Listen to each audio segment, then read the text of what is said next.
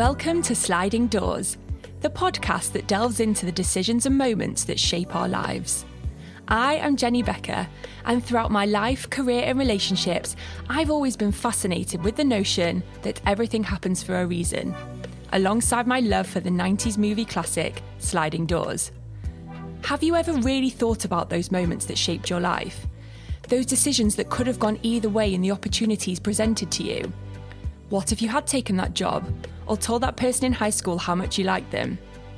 Each episode, I will talk to some amazing people from all walks of life and chat about their sliding doors moments. We will reflect on how a decision or moment changed the course of their lives and how things might have looked if they had never happened. So I'm really excited to announce that we are bringing back Sliding Doors Your Story, and we want to invite you to be part of our upcoming mini-series, Sliding Doors Your Story, coming out this autumn. So what is your sliding doors moment? Perhaps you've had a twist of fate or a missed opportunity that really changed the course of your life. Maybe a friend or a family member has an amazing story that you believe is worth sharing. So whether it's love, life or career, we want you to share your sliding doors moments, as your story really has the power to inspire others. So we've put the application link in the show notes of the podcast. It's also on our Instagram. So please apply with your sliding doors moments. The application's shut on the 1st of September, so hurry up and apply now. We cannot wait to hear your sliding doors moments and hopefully hear you on our upcoming mini-series, Sliding Doors Your Story. Hiring for your small business? If you're not looking for professionals on LinkedIn, you're looking in the wrong place. That's like looking for your car keys in a fish tank. LinkedIn helps you hire professionals you can't find anywhere else, even those who aren't actively searching for a new job but might be open to the perfect role. In a given month, over 70% of LinkedIn users don't even visit other leading job sites. So start looking in the right place. With LinkedIn, you can hire professionals like a professional. Post your free job on linkedin.com/people today. Hey, it's Paige DeSorbo from Giggly Squad. High quality fashion without the price tag. Say hello to Quince. I'm snagging high-end essentials like cozy cashmere sweaters, sleek leather jackets, fine jewelry, and so much more. With Quince being 50 to 80% less than similar brands. And they partner with factories that prioritize safe, ethical, and responsible manufacturing. I love that. Luxury quality within reach. Go to quince.com/style to get free shipping and 365-day returns on your next order. Quince.com/style. If you're looking for plump lips that last, you need to know about Juvederm lip fillers. With Juvederm Volbella XC and Juvederm Ultra XC, your lip look, whether it's subtle or bold, can last up to 1 full year with optimal treatment and no additional maintenance. Find a licensed specialist and see if it's right for you at Juvederm.com today. That's JUVEDERM.com. Add fullness to lips in adults over 21 with Juvederm Volbella XC or Juvederm Ultra XC. Do not use if you have severe allergies or a history of severe allergic reactions, or if you're allergic to lidocaine or the proteins used in Juvederm. Tell your doctor if you have a history of scarring or taking medicines that decrease the body's immune response or that can prolong bleeding. Common side effects include injection site redness, swelling, pain, tenderness, firmness, lumps, bumps, bruising, discoloration, or itching. As with all fillers, there's a rare risk of unintentional injection into a blood vessel, which can cause vision abnormalities, blindness, stroke, temporary scabs, or scarring. For full, important safety information, visit Juvederm.com. My guest today is Owain Wyn Evans.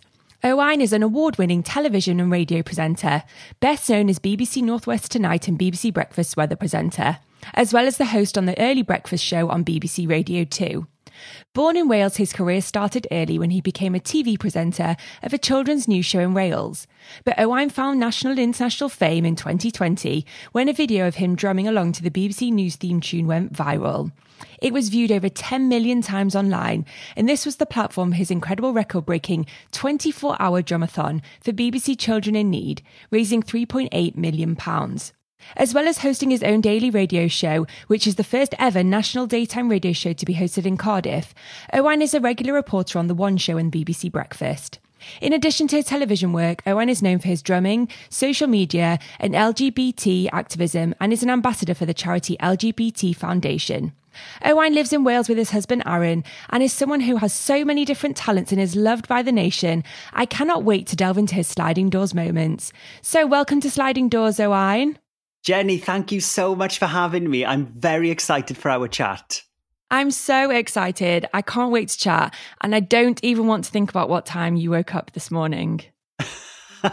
Well, it's weird because I have over the years got very much used to early shifts and the alarm clock going off at all sorts of hours. But now I get up at 3:20 every day and I always make sure that I get my clothes ready. I know it does feel a bit like when you think about it, gosh, that's so early. But it's just like anything, you get used to it. And, I feel like I've got the best job in the world, Jenny. I love doing my radio show. And it was a bit sad, finishing being a weather presenter because I don't do that anymore. But when I was doing that, I was up early as well. So I've kind of been conditioned into these hours in a lot of ways, Yeah, and I was just saying to Owain, he looks very fresh-faced, so it definitely does something for him. And how is the radio show going? Because I think you're just about to hit your 6-month mark, aren't you? Yes, absolutely. We're about to hit our 6-month birthday and it's going really well. It's just I love the early mornings, and I think it's probably down to the fact that I've always been quite an early riser, but doing jobs where I get up early anyway, you soon come to realize that when you wake up at that time and, you're making your cup of tea in the kitchen and it's dark outside or whatever, and it's cold in the winter months, you feel like you're the only person awake at that time. But with Radio 2, what I've realized is that, there are so many people who work shifts that aren't the conventional 9 to 5. And, whether or not they're nurses, hospital workers, people who work for local councils, doing things like refuse collection, or delivery drivers and lorry drivers. So it's a really lovely club to be a part of. And that's what I wanted to do with my show is make it feel like you're awake at that time, you're working. It could be the start of your shift or the end of your shift, but regardless, you're still in this club and we're awake at, I think, a special time of the day. You're totally right. Like we think jobs are just 9 to 5, and there are so many people that have to kind of wake up at different hours of the day to kind of keep the world running. And do you feel like it's a real privilege to kind of be able to connect to a really unique community of people? Oh, 100%. I absolutely feel that, because a lot of the time, the jobs that a lot of the people who are up at these hours do, they are the jobs that keep the country running. They are people who are, whether or not it's opening up your local gym or delivering the food that are going to be on the shelves today, or working in healthcare. And also just people who are naturally early risers. And we get quite a lot of international listeners on Radio 2 as well. So, there is this kind of plethora of listenership on a show like this one. And that, I think, makes it really special. And you feel, it's absolutely a privilege to be up at that time doing this sort of show with people and reading out their messages, people who text in to tell me what they're up to at that hour. It's just wonderful. I love that. And actually, it must be so different for you from doing the weather, because everybody loves you. You're like a national treasure to a lot of people. But I guess when you did the weather, you weren't getting as much. Probably on social media, you were getting interaction, but you now get to really interact with people, I guess. And does that feel different for you? Yeah, it feels really different. It has similarities in that when I was up early doing the weather, whether or not it was on Northwest Tonight up in Manchester, I lived in Manchester for years with Aaron, my husband, and then, was broadcasting from Salford Keys, or when I was doing BBC Breakfast there as well. You're up at an early hour and people are switching on their TVs to get their news. And the one interesting thing I found about the weather, Jenny, which I found for years, I left Cardiff for job opportunities many, many years ago now, and we moved to London. And when I started doing the weather outside of Wales in particular, I noticed that I made a conscious effort that I'm going to change the way that I look, in that I wasn't going to adhere to this kind of heteronormative, just wear a kind of bog standard suit and tie. Yeah. I wanted to embellish my look because I am quite a kind of flamboyant person. So this is where the brooches started happening. And this is where wearing things like blouses, like I'm wearing a blouse today. And people loved it. Yeah. And that really made me realize how being a weather presenter is more than just telling people what the weather's going to do. You're often a bit of light relief in a news agenda, which can, especially over the past couple of years, and particularly since COVID, has been heavy at times. Mm-hmm. And I've really noticed that people want an opportunity to smile. And isn't it amazing to be that thing that can just make people smile without distracting too much from what you're doing as your job? And I definitely take that forward with my job with Radio 2 now. And the interactions are huge. We get so many texts into the show, and I adore that. But it's a different type of interaction. Yeah. And it's an interaction that I adore.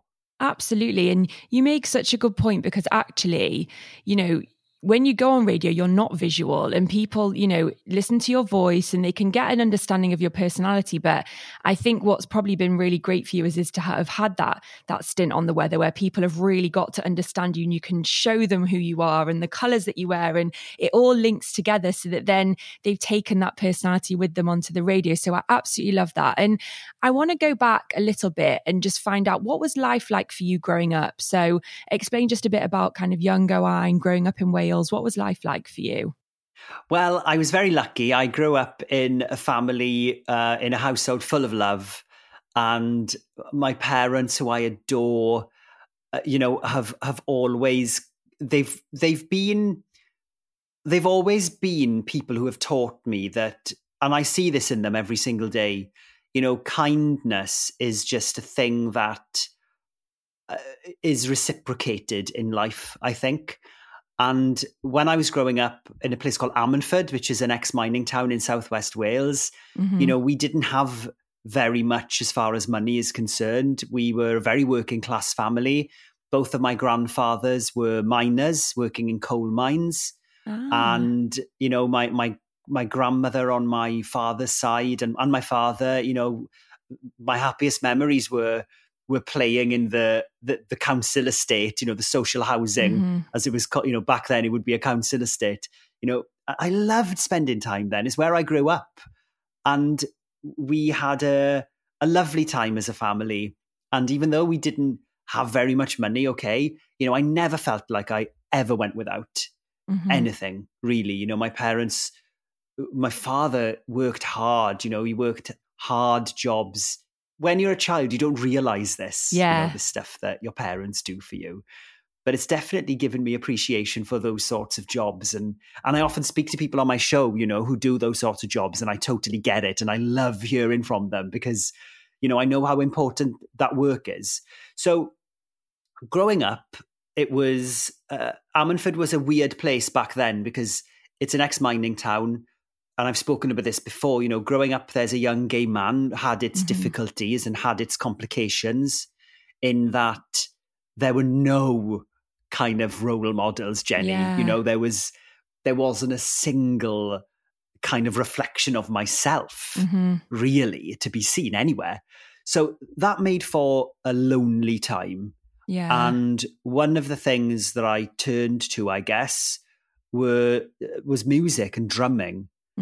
And when my parents bought me my first drum kit, it was a toy drum kit. I loved it and I thrashed the thing and it fell apart. But then I stuck to it, and they bought me a secondhand drum kit then, like a proper, big drum kit.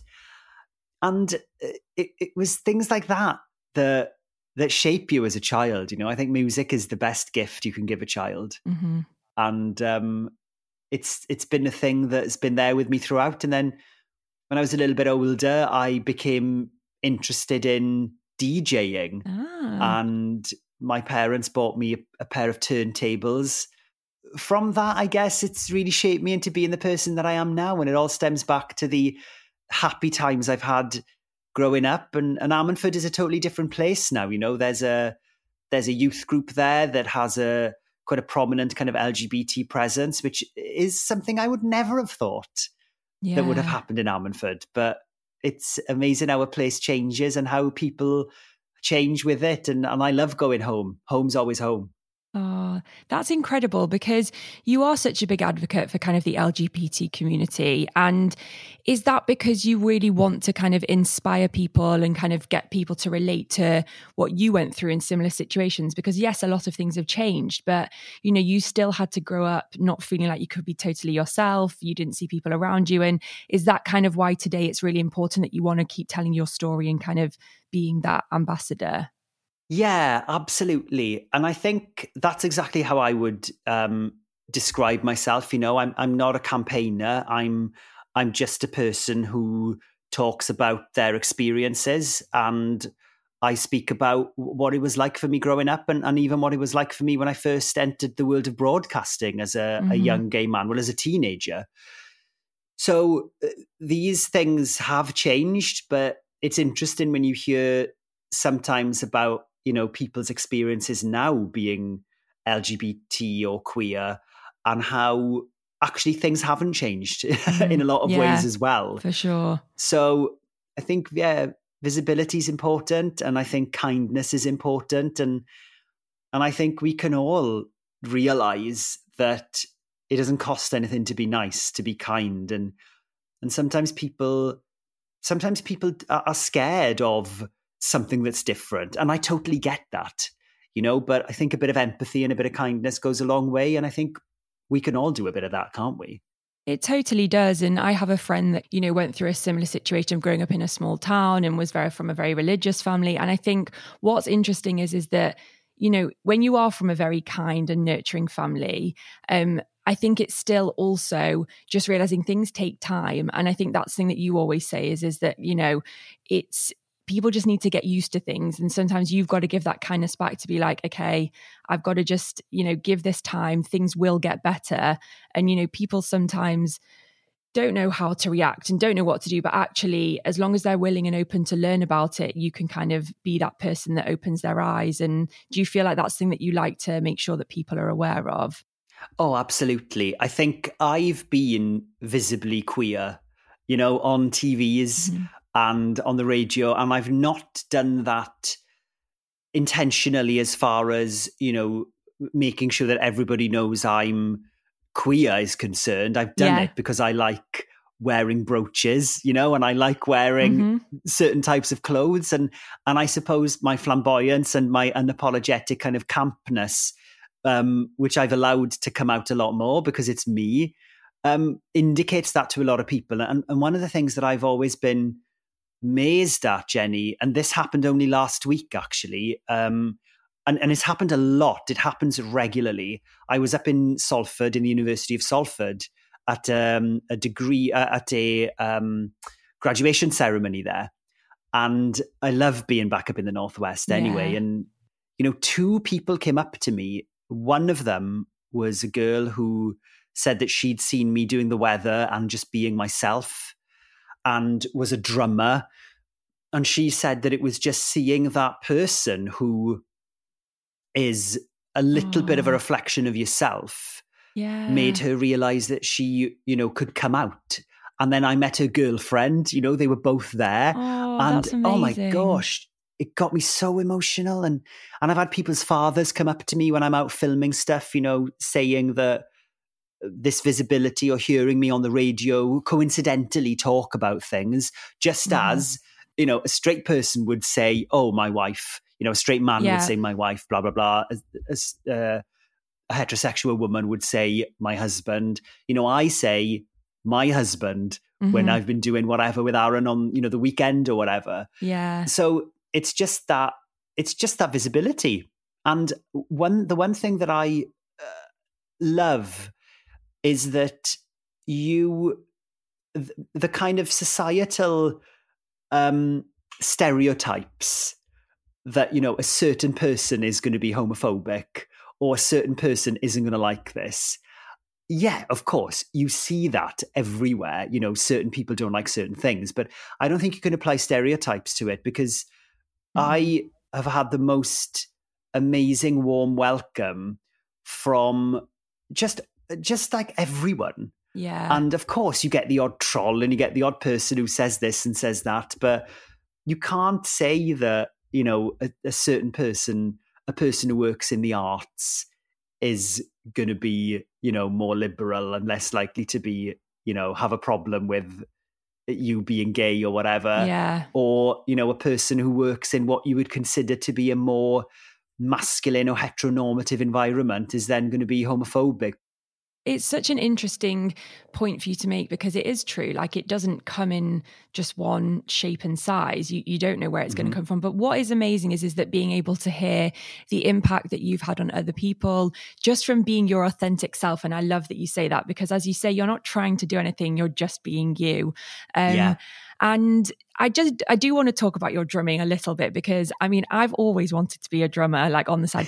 When I say I've wanted to be a drummer, I mean, I drum in the car on the steering wheel, and it just looks like an amazing skill to be able to just like thrash on the drums. And anyway, do you still drum? Like, is that something that you regularly do? Is it kind of an outlet for you?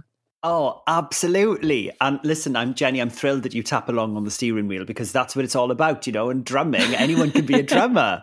So I was playing the drums only yesterday. I've set the drum kit up now, the Percussive Princess, in the house. Nice. And it's a thing that I've used for years as a thing to help manage my anxiety. It's a creative kind of outlet as well for me. And it's just... there's something about drumming that just takes your mind away, because I think you have to concentrate on what you're doing. And also because it's so physical, you're using your entire body really to operate this thing. I think that it is very much you feel like you're part of it in a way. Yeah. You get absorbed into it. And that's one of the things I love about drumming. If you can find something that kind of is your outlet, when, as you say, with stress, anxiety, with anything like that, and it clicks with you, you've got to do it. And I love watching you drum, because you can definitely see that come through. Maybe you'll inspire me to start drumming a little bit more. So before we go on to talking about your sliding doors moments, I wanted to ask you, what are your thoughts? I mean, let me know, first of all, what you think of the film if you've seen it, but what are also your thoughts on the theory of the sliding doors concept? So do you believe in fate, timing, coincidence, everything happening for a reason? What do you believe in? Well, I've not seen the film, but I absolutely do believe that, there's more to this life than we realize. I'm not religious in any way, but I do think that, you put your mind to things and you can kind of manifest things.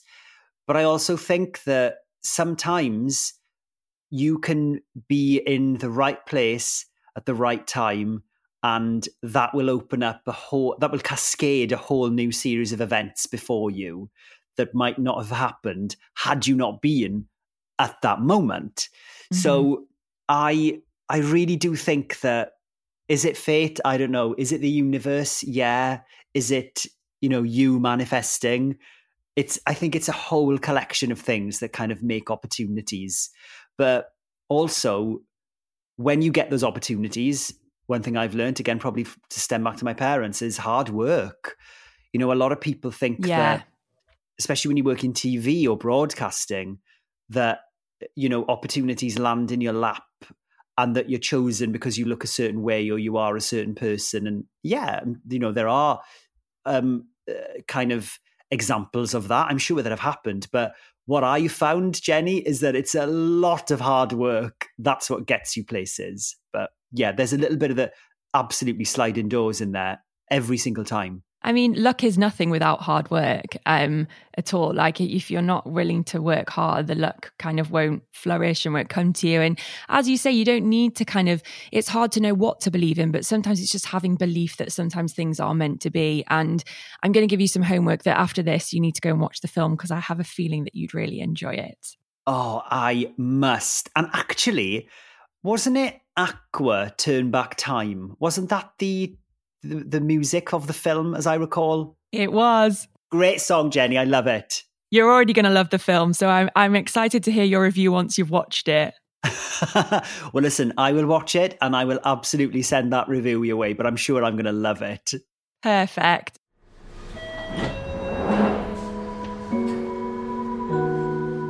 So on to your first sliding doors moment then. So not intending to be a TV presenter, but seeing a job advert that my mother's friend sent to me for a job at the BBC for a presenter of a children's news programme.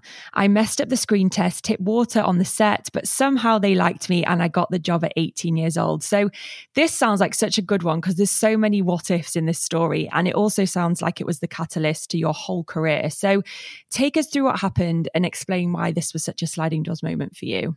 Oh, well, it was just the start of everything in a way. And I left school when I was 18, when I was 17 and, didn't know what I really wanted to do. I had two kind of, dreams, if you like, one of which was being a session drummer because I was drumming quite a lot in my teens. Mm-hmm. And I was sort of semi-professional by the time I was sort of 18. I was in recording studios, drumming in bands and for people. But it was very much a kind of a hobby as well. But there was work involved there. So yeah, with it being my delight, I was, that was one thing that I really wanted to do. But because I'm self-taught and I don't read music, in order to become a kind of fully fledged professional session drummer, you need to be able to read music. So, you can go into a theatre, whatever, and audition and you can just read a score. I couldn't do that. So the plan was to take a year out and get my grades up on the drums. But I was also interested in lighting. I collect vintage disco lights and moving lights. Oh my God. So love that. Yeah, it's so weird. Jenny, it's so weird. It's like the weirdest hobby ever. And my poor long-suffering husband has to deal with, after a glass of wine, I'll buy another vintage light. I can just see you on the drums with all these lights just flashing around you. Honestly, that is my happy place. That is my happy place. Okay, good. Good. But I was interested in robotic lighting. So I went to university for a term to study theatre design and lighting design. But the university I went to didn't have any robotic lights, which was a problem for me because that's what I was interested in. So I dropped out. Then the plan was, okay, let's do the drumming thing, take a year out to get my grades up. But then in the meantime, a good friend, one of my best friends, Samantha and Joanna, who have been, my friends ever since I was in school, and I adore them. And the girl's mother, Anne, who I still do call her Mammy Anne, mm-hmm. and Mammy Anne saw this advert in the paper because I was looking for work as well because, I wasn't going to stay at home and not work and my parents couldn't really afford to support me. Yeah. So I applied for all sorts of jobs with local libraries. I was considering maybe at one stage joining the police force. And then Anne saw this job it was a tiny little cutting in the local newspaper. And it just said, BBC, job looking for a presenter for a relaunched kind of news program for children. And I was just turned 18 and I looked super young. I've always looked quite young and I looked like a child. So I thought, why not? I had no experience, didn't know what to expect. I'd never read an autocue before in my life, never seen a press release before in my life. So I applied for it, got called to a screen test in Cardiff. And I remember going to the screen test with Joanna, my friend. She waited in the car. And I remember walking into the doors of the BBC building in Cardiff, the old building, which was this kind of gargantuan, brutalist mid-century building, which I loved. It was an amazing looking building. And I love buildings and architecture anyway.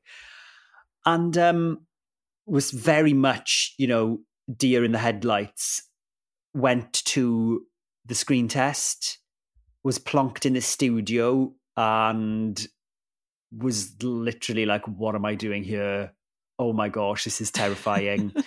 But just did it and read the autocue. Then I tipped water on the set. Oh my and God. I totally messed up the screen test. And then I left, and I remember I was just leaving feeling very kind of deflated, thinking, well, that was fun, but surely I've not got this job. Oh, well, back to the drawing board, didn't think the drums were still there. Mm-hmm. And then I got a phone call 15 minutes later offering me the job. Wow, that quick. Yeah, it was so quick. And I remember, the people behind that show, a man called Owain and a lady called Rhiann James. They were the editor and sort of executive producer of the show. They gave me that opportunity, Jenny, and they changed my life. Mm-hmm. And if it wasn't for them, and if it wasn't for that moment, I probably wouldn't be doing this now. And I owe a lot to them. And they then helped me through the years become a live TV presenter. And, within, I think, 2 months of me getting the job, I was presenting a live show every day, off autocue, a news program, becoming a journalist. And it was just the most incredible moment.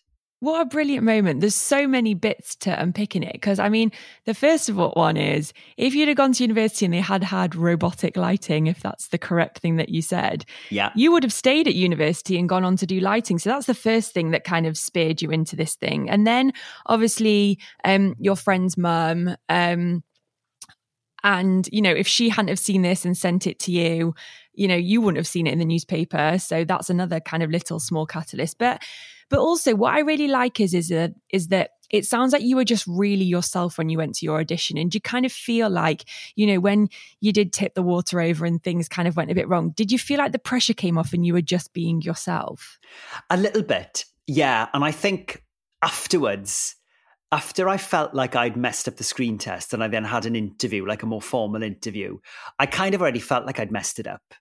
So I felt like I'd kissed the opportunity goodbye already and that it had been put to bed. Yeah.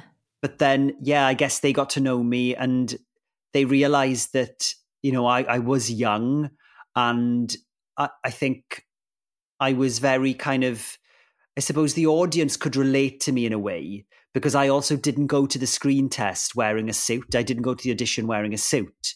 I remember myself thinking, no, this is for a kids' news program. I'm not going to be wearing a suit. I'm going to wear, I can tell you what I was wearing now, Jenny. I was wearing brown jeans, right? Dark brown jeans with white trainers. Nice. And I don't know if you remember so this would have been 2002, maybe. There was this trend for men in particular to wear shirts that looked like they'd been creased, put in a tumble dryer on like 90 degrees. Yes, I remember. That's the shirt I was wearing. And, I remember seeing some other people when I was leaving going to the audition wearing suits. And I was like, oh my gosh, I'm not wearing a suit. Have I, I've absolutely made the wrong decision here. And they told me afterwards that I was the only one who didn't go to that screen test wearing formal interview wear. And maybe that was the first time actually that I made a decision to, wear what I wanted to wear. And then it showed that I am who I am, I guess. Yeah. Exactly. And like even the decision, the decision of what you wore that day, but even the decision to go to the audition, when you've never done something like that before, if someone says, oh, you should go for this, it's not, we don't often say yes to those things. And I think you sounded like you were just at a time when you just were open to opportunity. And as you say, like 18 is still quite young to be thrown into a TV job. Did you just kind of learn your craft then as you were working there? And was it kind of the best kind of university to be able to learn how to do what you do? Oh, it absolutely was. Because I was 18, my friends were in uni. Some of them were in uni in Cardiff. So I had this amazing job and I would then of an evening go and see my friends and sometimes would go out, so amazing. I just had this incredible kind of, it was a bit of a student life. with Sam and Joe, who were both in uni in Cardiff. It was hard work because I did encounter at some occasions in work, it was a Welsh language program, and Welsh is my first language. Yeah. But I would never say that it's like Sunday school Welsh, as a lot of people say. And, I did come up against a bit of snobbery towards the Welsh language when I had that job from Welsh speakers who worked there. People saying that my Welsh wasn't good enough.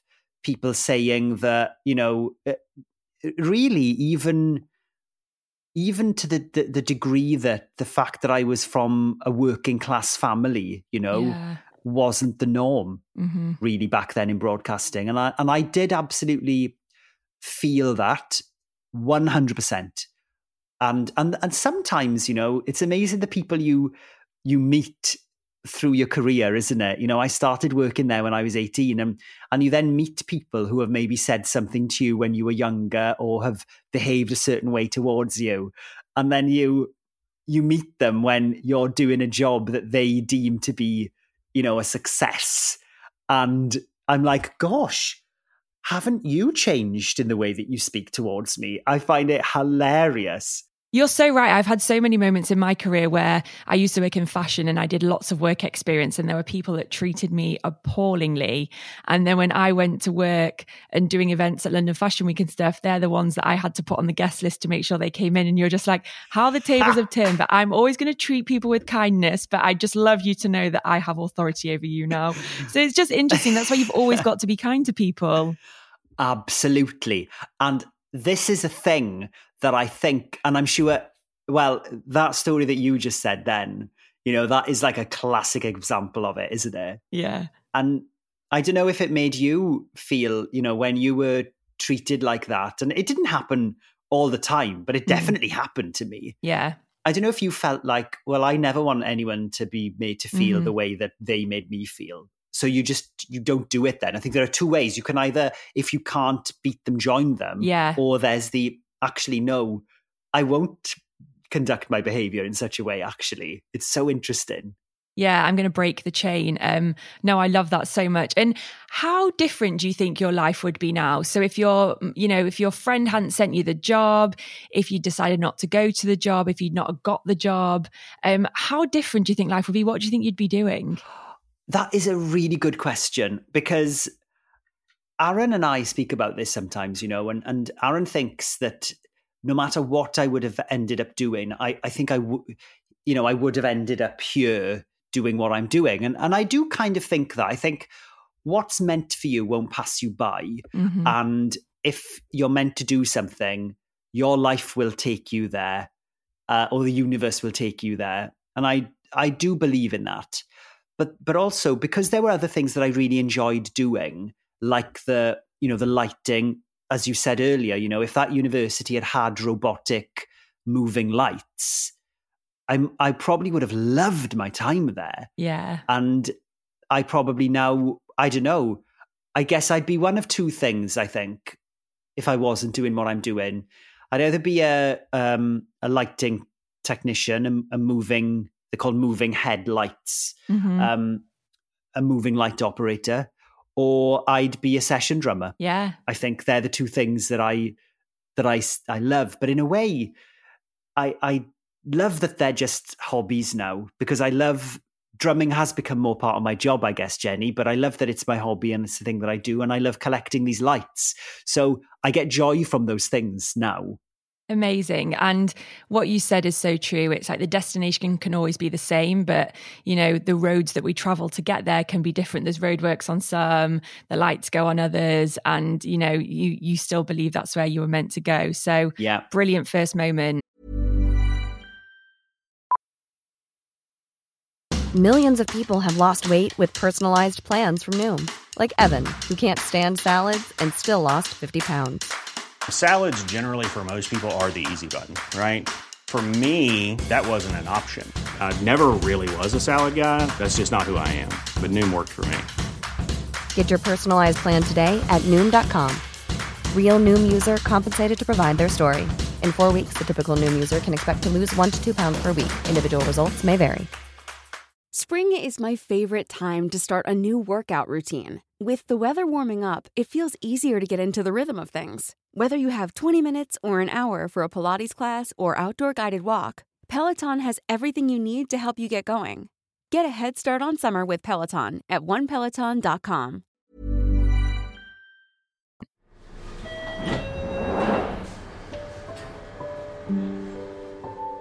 On to your second moment. So, meeting my husband on a night out I was not intending to go on. It was the eve of my 24th birthday, and a friend called me asking if I wanted to go out to celebrate. I didn't want to, but ended up going. We went to a bar in Cardiff that we'd not been to for ages, and that's where I met Aaron. So, we love a good love story, and this is a classic sliding doors moment. So, take us back to the eve of your birthday and explain how this came to be a sliding doors moment for you. So I was just at home. I was actually in my parents' house. I had bought a flat in Cardiff, but I was spending time with my parents. I would still go home quite a lot, and I was back home in Ammanford. And yeah, a friend of mine called me and said, "What are you doing tonight?" And I was like, "Well, nothing really." You know, this was on MSN Messenger back in the day. So didn't really, think that I was going to do anything else on the eve of my 24th birthday. It was a weeknight, I think. It was a Thursday night. And she said, "Look, let's go out." So long story short, we both went to Swansea, actually, and then ended up at this bar that I'd not been to before. And walking in, and me and my friend, we didn't know anyone there, because it was not really a place that I would frequent. And even though I was very much out, I'd also I was never massively on the gay scene when I was younger. So anyway, went to this bar and just saw this group of people walking in.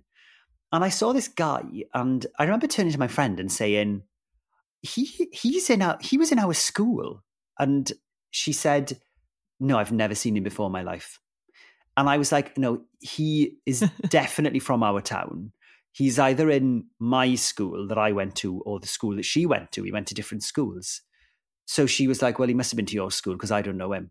So anyway, I went up to him and I introduced myself, and he was at the bar.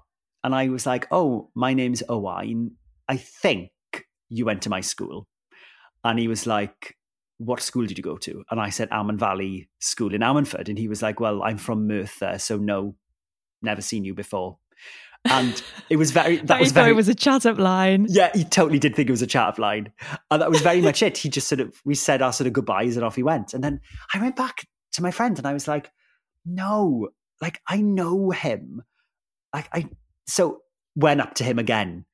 And at this stage, he was literally like, "I really don't know you. I'm really sorry, but no."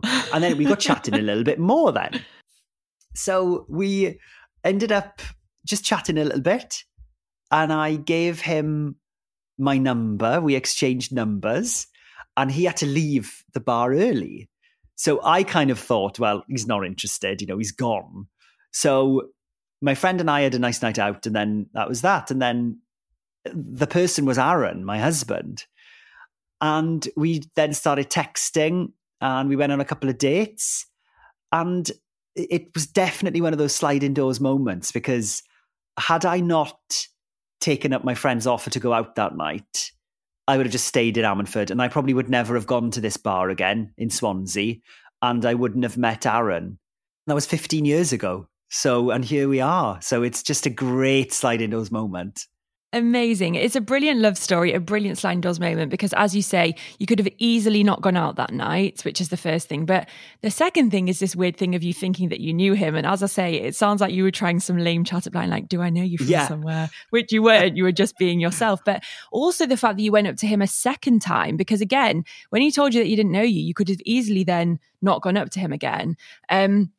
And I wanted to ask you, so where were you at in your kind of like dating life? Like, did marriage ever seem like it was something that you were going to do? Did you want a long-term relationship? Was it where were you in terms of your kind of self when you met him? Well, I'd been in a long-term relationship before then, and then we broke up.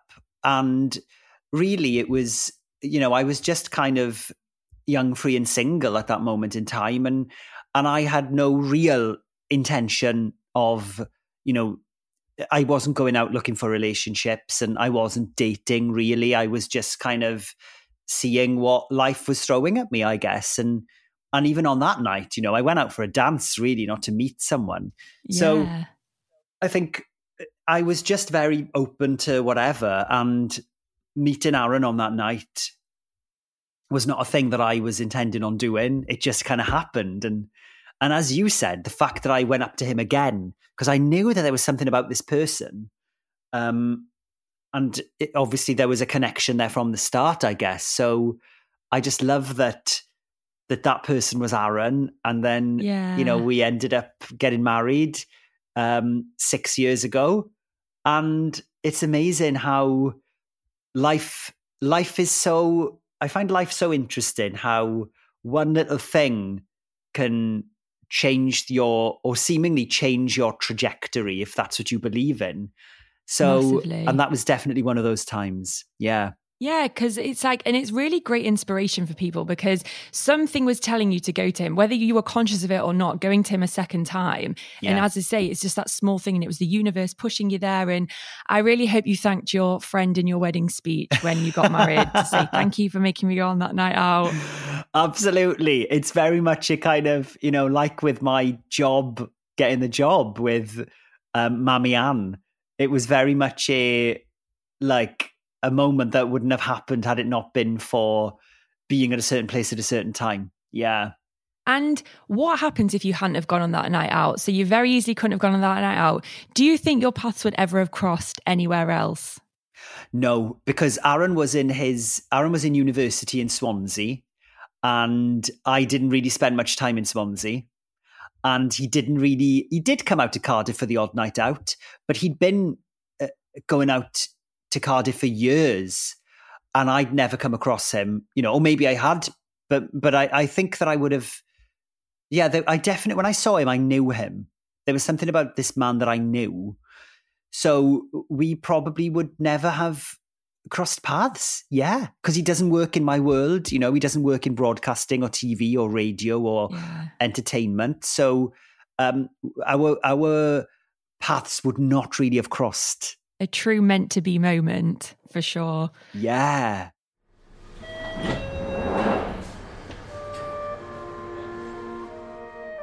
Okay, so now on to your last sliding doors moment. So, deciding to film a video of myself drumming to the BBC News theme during the first lockdown, which changed my life. This led to an idea that I had for a drumathon, which later went on to raise £3.8 million. So, this is such a life-changing moment for you, but also such a life-changing moment for so many people of the money that you raised and the people that you've helped. So, explain what made you make the video and how this led to you raising £3.8 million. Well, even you telling that story then, Jenny, it always makes me feel a bit emotional, because it's such an amazing kind of story, really, because the video that you mentioned, I call it the Drumming Weatherman video, because that's what a lot of people knew me as then and still do now, really. Yeah. So it was during the first lockdown. So Aaron and I were living up in Leeds at the time. We'd just finished renovating a house that we were living in. And, we were miles away from our families. Aaron was doing his PhD in the University of Leeds. And I was working for working for Look North in Leeds. Then I left that because I was approached by Northwest Tonight, the other side of the Pennines. So I hadn't long had the Northwest Tonight job, actually. So I was commuting from Leeds to Manchester every day, which is only about an hour, really, over the Pennines. And then lockdown happened, and I was still going into work because, we were able to travel and were able to work. And my anxiety is a thing that's reared its head many times during my career. And I was doing cover for BBC Radio Manchester, hosting their mid-morning show. And that really was a catalyst for a lot of things, because during the phone in on one day, we were having people calling in saying they were scared. And I remember, my parents were in their early 60s, I guess, at the time.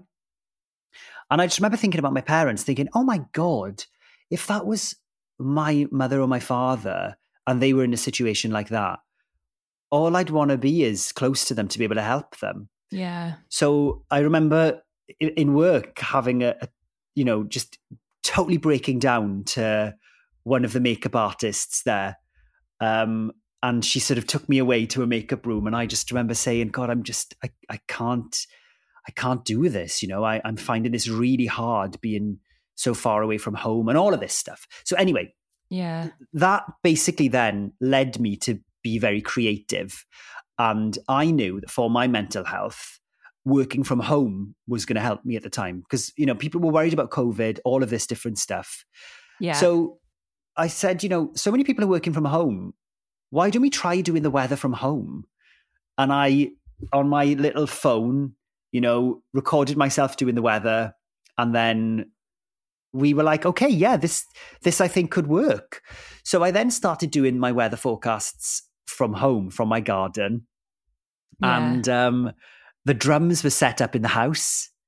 And I was the first weather presenter to do weather forecasts from home. And people loved it because people were stuck in their houses because they couldn't travel. We were lucky we had a nice garden, Jenny. So there was a nice view behind me. And the drums were there in the house. And Aaron said something like, well, you should do something with the drums and the weather since you're here now, working from home. And at the time, there was a trend where people were, it wasn't at the start of TikTok, but it was very kind of, TikTok was in its prime. Yeah. And short form video, which I've done for years as a weather forecaster. So I love, mixing it up and doing little short videos and whatever for the weather. So then Aaron and I had this idea of, why don't I do a drum cover of the BBC News theme? And then, that's a great idea. But at the start of it, why don't I pretend that I'm doing a weather forecast, right? And that the music starts and I run over to the drum kit and just absolutely smash them, really overplay the drums. So good. Oh, it was just ludicrous. So I did it. I did it in one take during my working day, during my lunch hour, actually. Then I had to, rush off and start doing my weather forecasts on my phone again in the garden with the cat. Put it out on social media, thought some people might like it, might make some people smile. Oh my gosh. It went absolutely viral and global within 24 hours. It's mad. I remember. Yeah, and that's kind of how the Drumming Weatherman video was born then. Yeah. Amazing. And do you know what's really interesting about it? I mean, first of all is that it's such a catchy theme tune. I mean, I watch on Gogglebox and Mo Gilligan's always jamming to it. It's an amazing thing. And actually, it's, as you say, you were trying to just relate to people going through a hard time.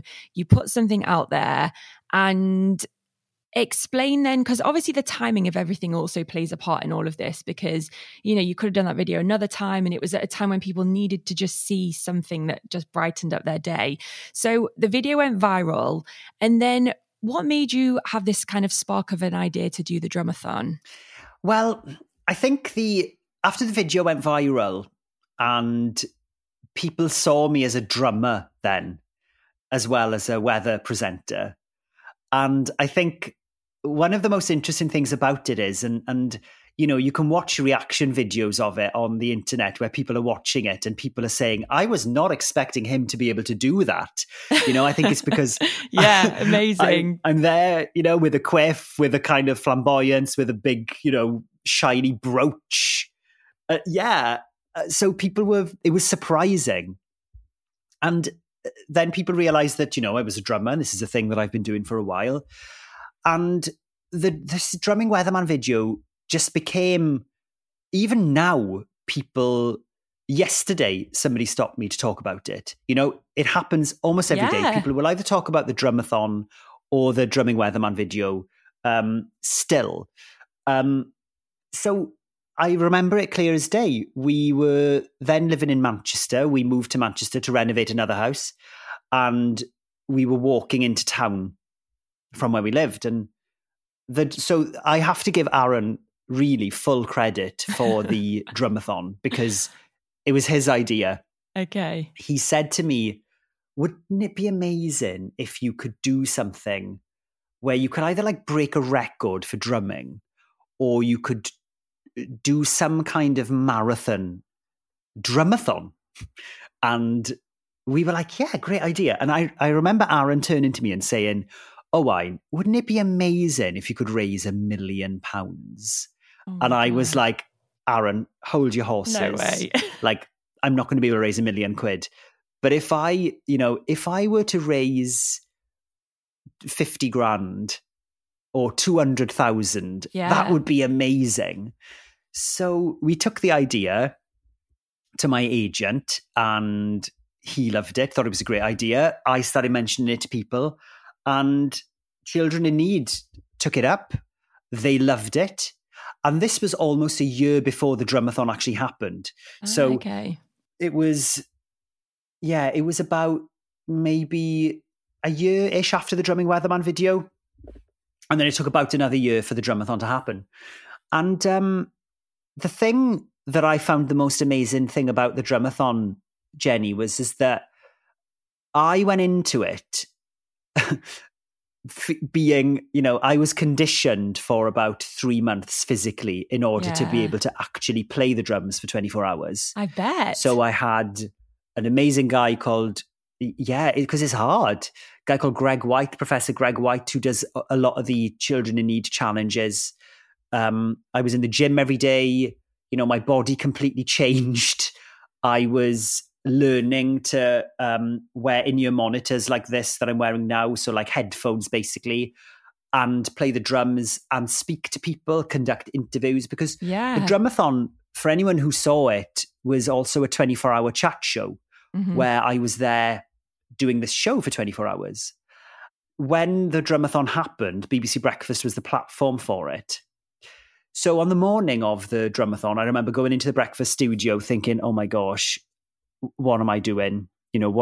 Is this going to be a success? Yeah. I just want to finish it. I remember thinking to myself, I just want to play the drums for 24 hours, because there were lots of what ifs about that, because it was so emotionally draining having to speak for 24 hours and think for 24 hours. Yeah. I wasn't just sitting there playing the drums.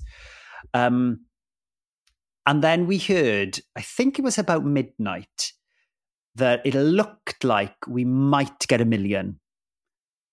So they held this information back from me for a little bit, because these were the hard hours. They wanted to give me something to kind of help focus my mind, really, because it was hard.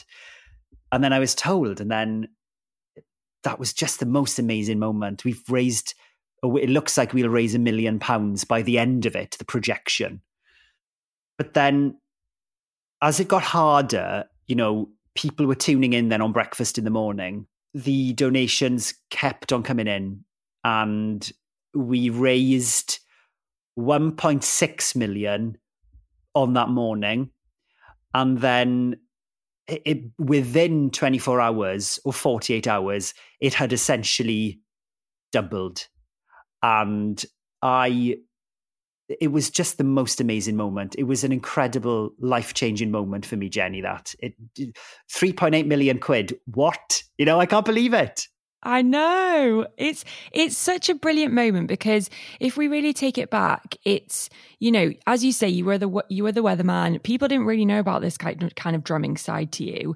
And the fact that you decided to do this video, you know, it really did probably like catapult you into just even more of a sphere where more people knew about you. You know, people that had seen you on the local weather knew you, but actually you probably got so much more well known that then kind of obviously made you do the drumathon. But what is amazing about this is it didn't just change your life, because I'm sure, you know, it changed life for you in certain ways when it comes to, you know, your career and, you know, people seeing you and knowing who you are. But you changed the life of so many people with the money that you've raised. Like, so overwhelming. It's so brilliant. And, you know, you mentioned there that one of kind of the best parts was when you found out you raised $1 million. But in terms of like the people that came to support you and like, you know, the whole 24 hours, what was your favorite moment? My favorite moment, I think there were so many, because I've made proper friends during the drumathon. You know, I met professional drummers like Steve White from the Style Council, one of the best drummers in the world. You know, he is one of the best drummers in the world. He was there, and Steve's a friend of mine now. And people like Charisse Osei from Simple Minds and Vicky O'Neon, who is Anastasia's drummer. All of these people who actually, as a drummer myself, but as a person who was actually a TV presenter, I would really never come across these people in day-to-day life. So suddenly I was in this sphere with professional world-known drummers, and having messages from people like Dave Grohl, you know, bonkers. But also there's one moment which is on my Instagram, actually, on my highlights kind of reel. When I finished it, I wanted to start the drumathon with Celine Dion, River Deep, Mountain High, great song. And I wanted to end it with Britney Spears' Baby One More Time, because, again, I wanted to show that drumming isn't all about rock songs and smashing drums hard. You know, it can be about pop songs. And when I finished Baby and they finished the countdown, confetti cannons went off. And I remember Aaron ran over to me, and Sam and Joe, who I mentioned earlier, who, you know, the first sliding doors moment, they were there.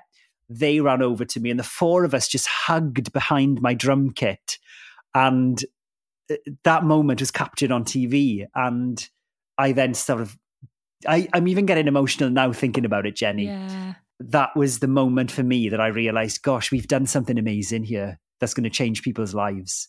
Oh, Owain, it's so beautiful. It's such a beautiful moment. I'm going to go and watch all those videos again. And I guess it's hard to think because it's had such a ripple effect. And as you say, you don't even know how much this one sliding doors moment has changed the lives of so many children and people. But what if you'd not have posted that video of you drumming to the BBC theme tune? You know, that's something I've not really thought too much about. But when you think about it, my gosh, none of this would have happened, because the drumathon certainly would not have happened, because people wouldn't have known me as the drumming weatherman and probably wouldn't have got behind it in the way that they did. And not everybody knows me or knew me, but it definitely made those who did know who I was think, oh my gosh, he's going to play the drums for 24 hours and he's not a professional drummer. What? You know? Yeah. So it's just, it was a life-changing moment. Yeah. Oh, Owain, what incredible moments you've had in your life. I love that we've spoken about everything from kind of love to, you know, your passions of your drumming and then how your career started. I've loved listening to all of them, and I think you're going to have way more moments as your career goes on. Best of luck for the next 6 months of your brilliant radio show. Oh, thank you, Jenny. And yeah, just thank you for being so open and honest and sharing your moments with our listeners today. Oh, Jenny, it has been such a treat. Thank you so much. It's been lovely coming on to chat to you. And yeah, thank you for your kind words as well. I'm having a lovely time. Oh, my absolute pleasure. Thanks, Owain. Thanks, Jenny. Take care. See you soon. Bye. Thank you so much for listening to this episode of Sliding Doors. If you've enjoyed our chat and found it inspiring, I would love it if you could rate, review, share, and subscribe. Thank you so much.